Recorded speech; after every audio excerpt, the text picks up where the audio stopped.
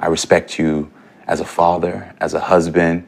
I respect you so much as a police officer now. And I really feel like I made a lifelong friend. Riding back from Atlanta with you was probably one of the best parts of all of this.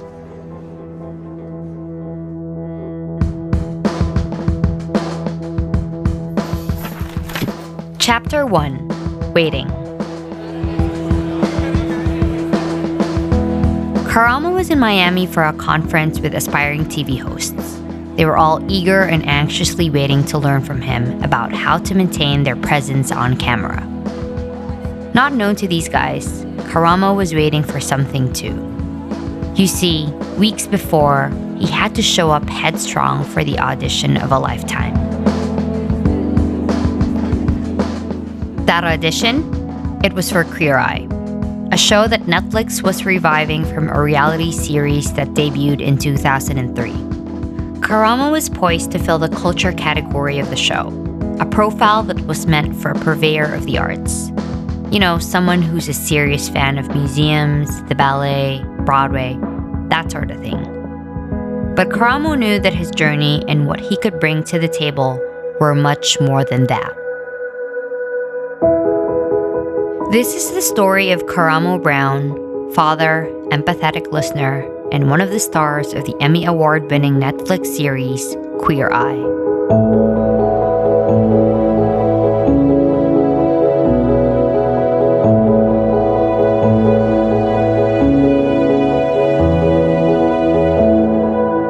This is Camille. And this is Maverick. And this is Sincerely Human, a show about humans you should know, and their stories of doing good in the modern age.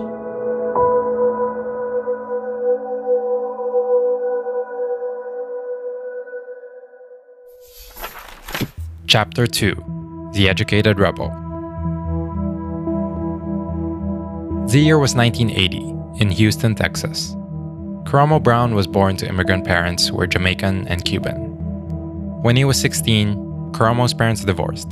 And I moved to Parkland, Florida, where I went to high school. And for me, growing up had many different challenges, from just being an African-American gay boy with immigrant parents growing up in an all-white neighborhood.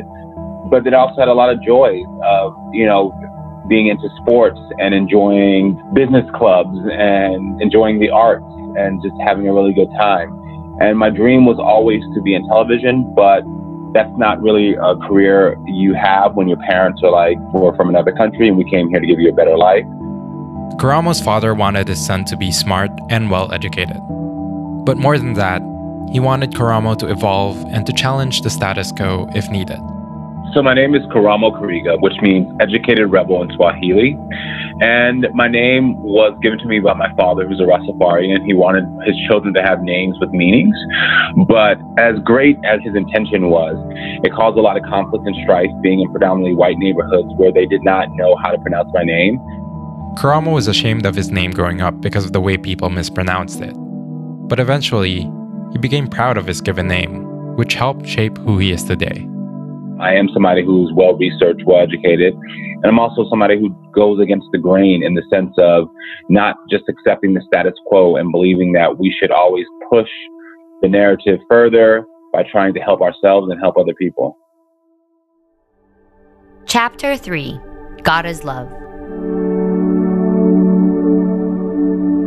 Karamo grew up Christian, and he is to this day. He would go to church on Sundays and Wednesdays with his mom and sisters.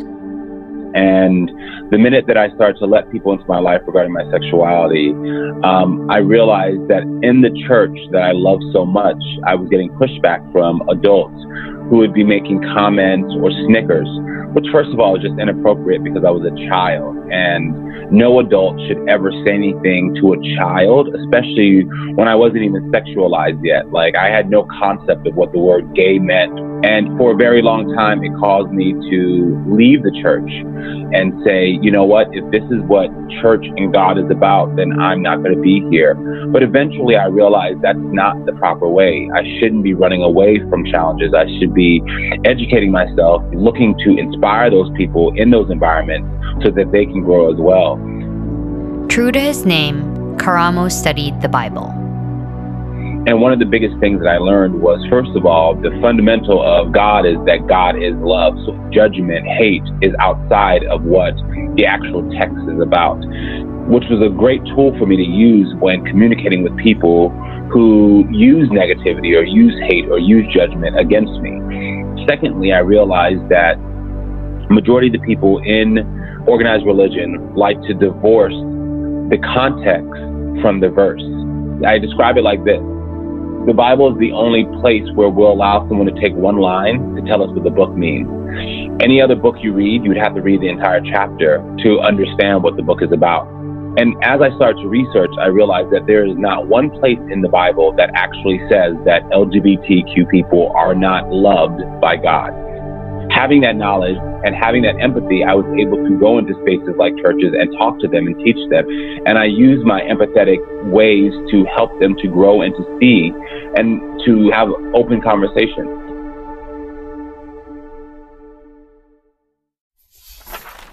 Chapter 4: Raising Sons.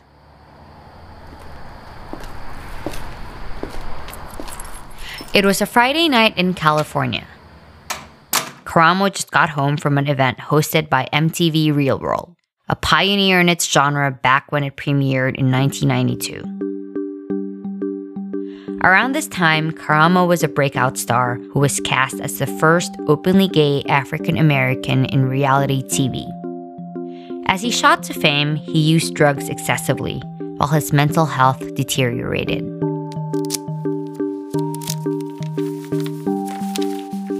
He noticed a stack of papers on his welcome mat and saw an envelope which read, "Subpoena for back child support." He literally thought he was getting punked.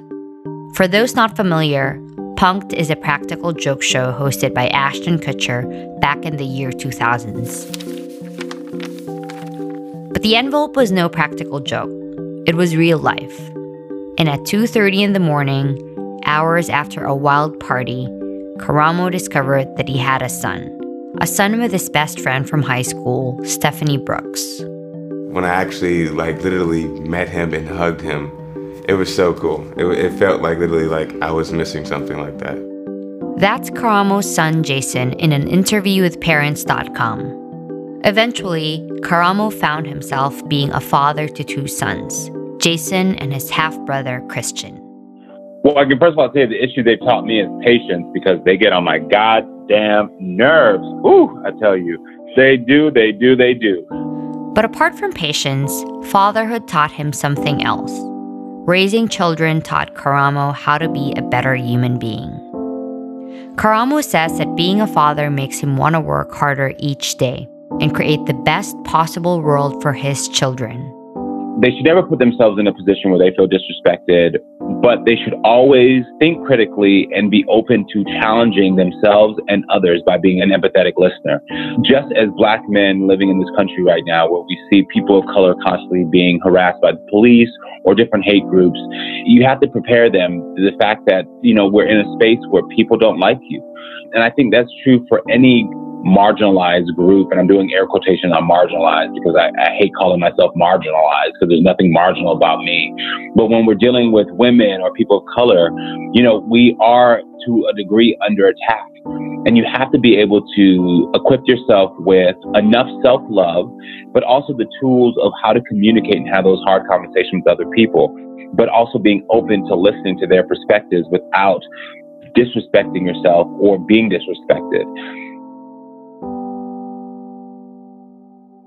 Chapter 5: Letting People In. Trained as a social worker and psychotherapist, Karamo was also behind a nonprofit organization called 6 in 10. It provides mental health support and education to the LGBTQ+ community. Well, I think that the term coming out doesn't give LGBTQ people the power. It gives people who are outside of our community the power to accept or deny us. And the only person whose acceptance you should be worried about is your own acceptance and loving yourself. I think when you look for outside validation, you're already taking a step in the wrong and unhealthy direction. And so I'm not coming out of any space. I'm letting people in to get to know me and to understand that who I am is just like them. I want love. I want support. I have fears. I have a family. Karamo says that just like everybody else, he's still on a journey and doesn't always have it together. Like right now, I'm going through something physically, which can sound shallow, but being in front of the camera, I'm constantly having to be in front of people, and I feel unattractive most days. And it's been a hard struggle for me that I have to wake up and remind myself that my beauty doesn't come from the outside, it's from the inside, and that I can still not feel comfortable on the outside, but I can still help people. And that is literally my truth right now. But in the end, Karamo shares that to show compassion for others, you need to be compassionate to yourself first. I always make sure that I lead with love-based decisions and not fear-based decisions when I'm talking to other people. So I try to encourage them and inspire them to be better and not pull out their negatives. And I'm not going to lie, I'm not perfect. I have meltdowns just like everyone else, but I try to acknowledge those meltdowns and grow from them and move on. And I think that's the key in being compassionate to yourself and others. Chapter 6. The Call.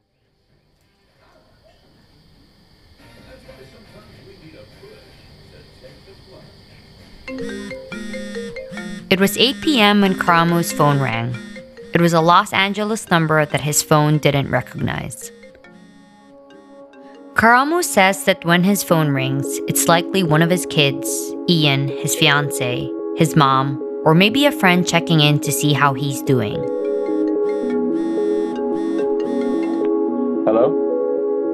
Hi, how are you doing? Karamo picked up the phone, and on the other end of the line were the creators of Queer Eye.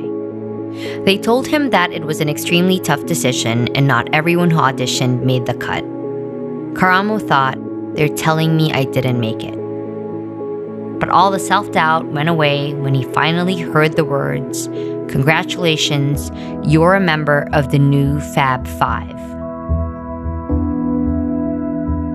In the course of 2 seasons, Karamo had already made an indelible mark alongside his co-stars, whom he also refers to as his brothers, Jonathan, Anthony, Bobby, and Tan.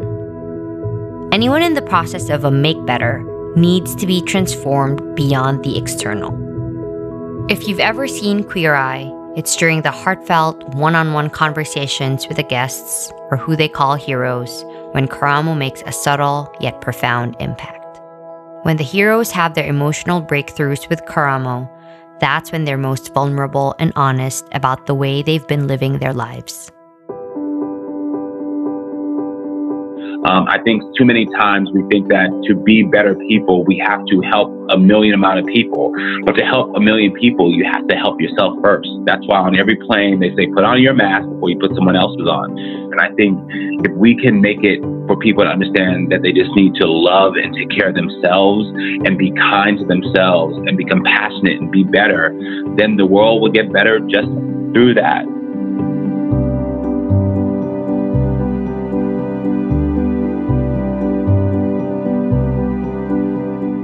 When it comes to Karamo's work, we've barely scratched the surface. He just released his memoir, Karamo, My Story of Embracing Purpose, Healing, and Hope. He's also about to get everyone talking, laughing, and crying again with the launch of Queer Eye Season 3 on March 15th. Top that all off with a podcast and his very own line of bomber jackets. Beyond all the exciting projects and plans for his career, Karamo has his heart set on people talking and seeing each other again. And I mean truly seeing each other. We need to be kind to one another. And as Karamo eloquently shares in his book, and I quote, "We need to remove the lens that's causing us to see the world in black and white. There is an emotional gray area that connects us all."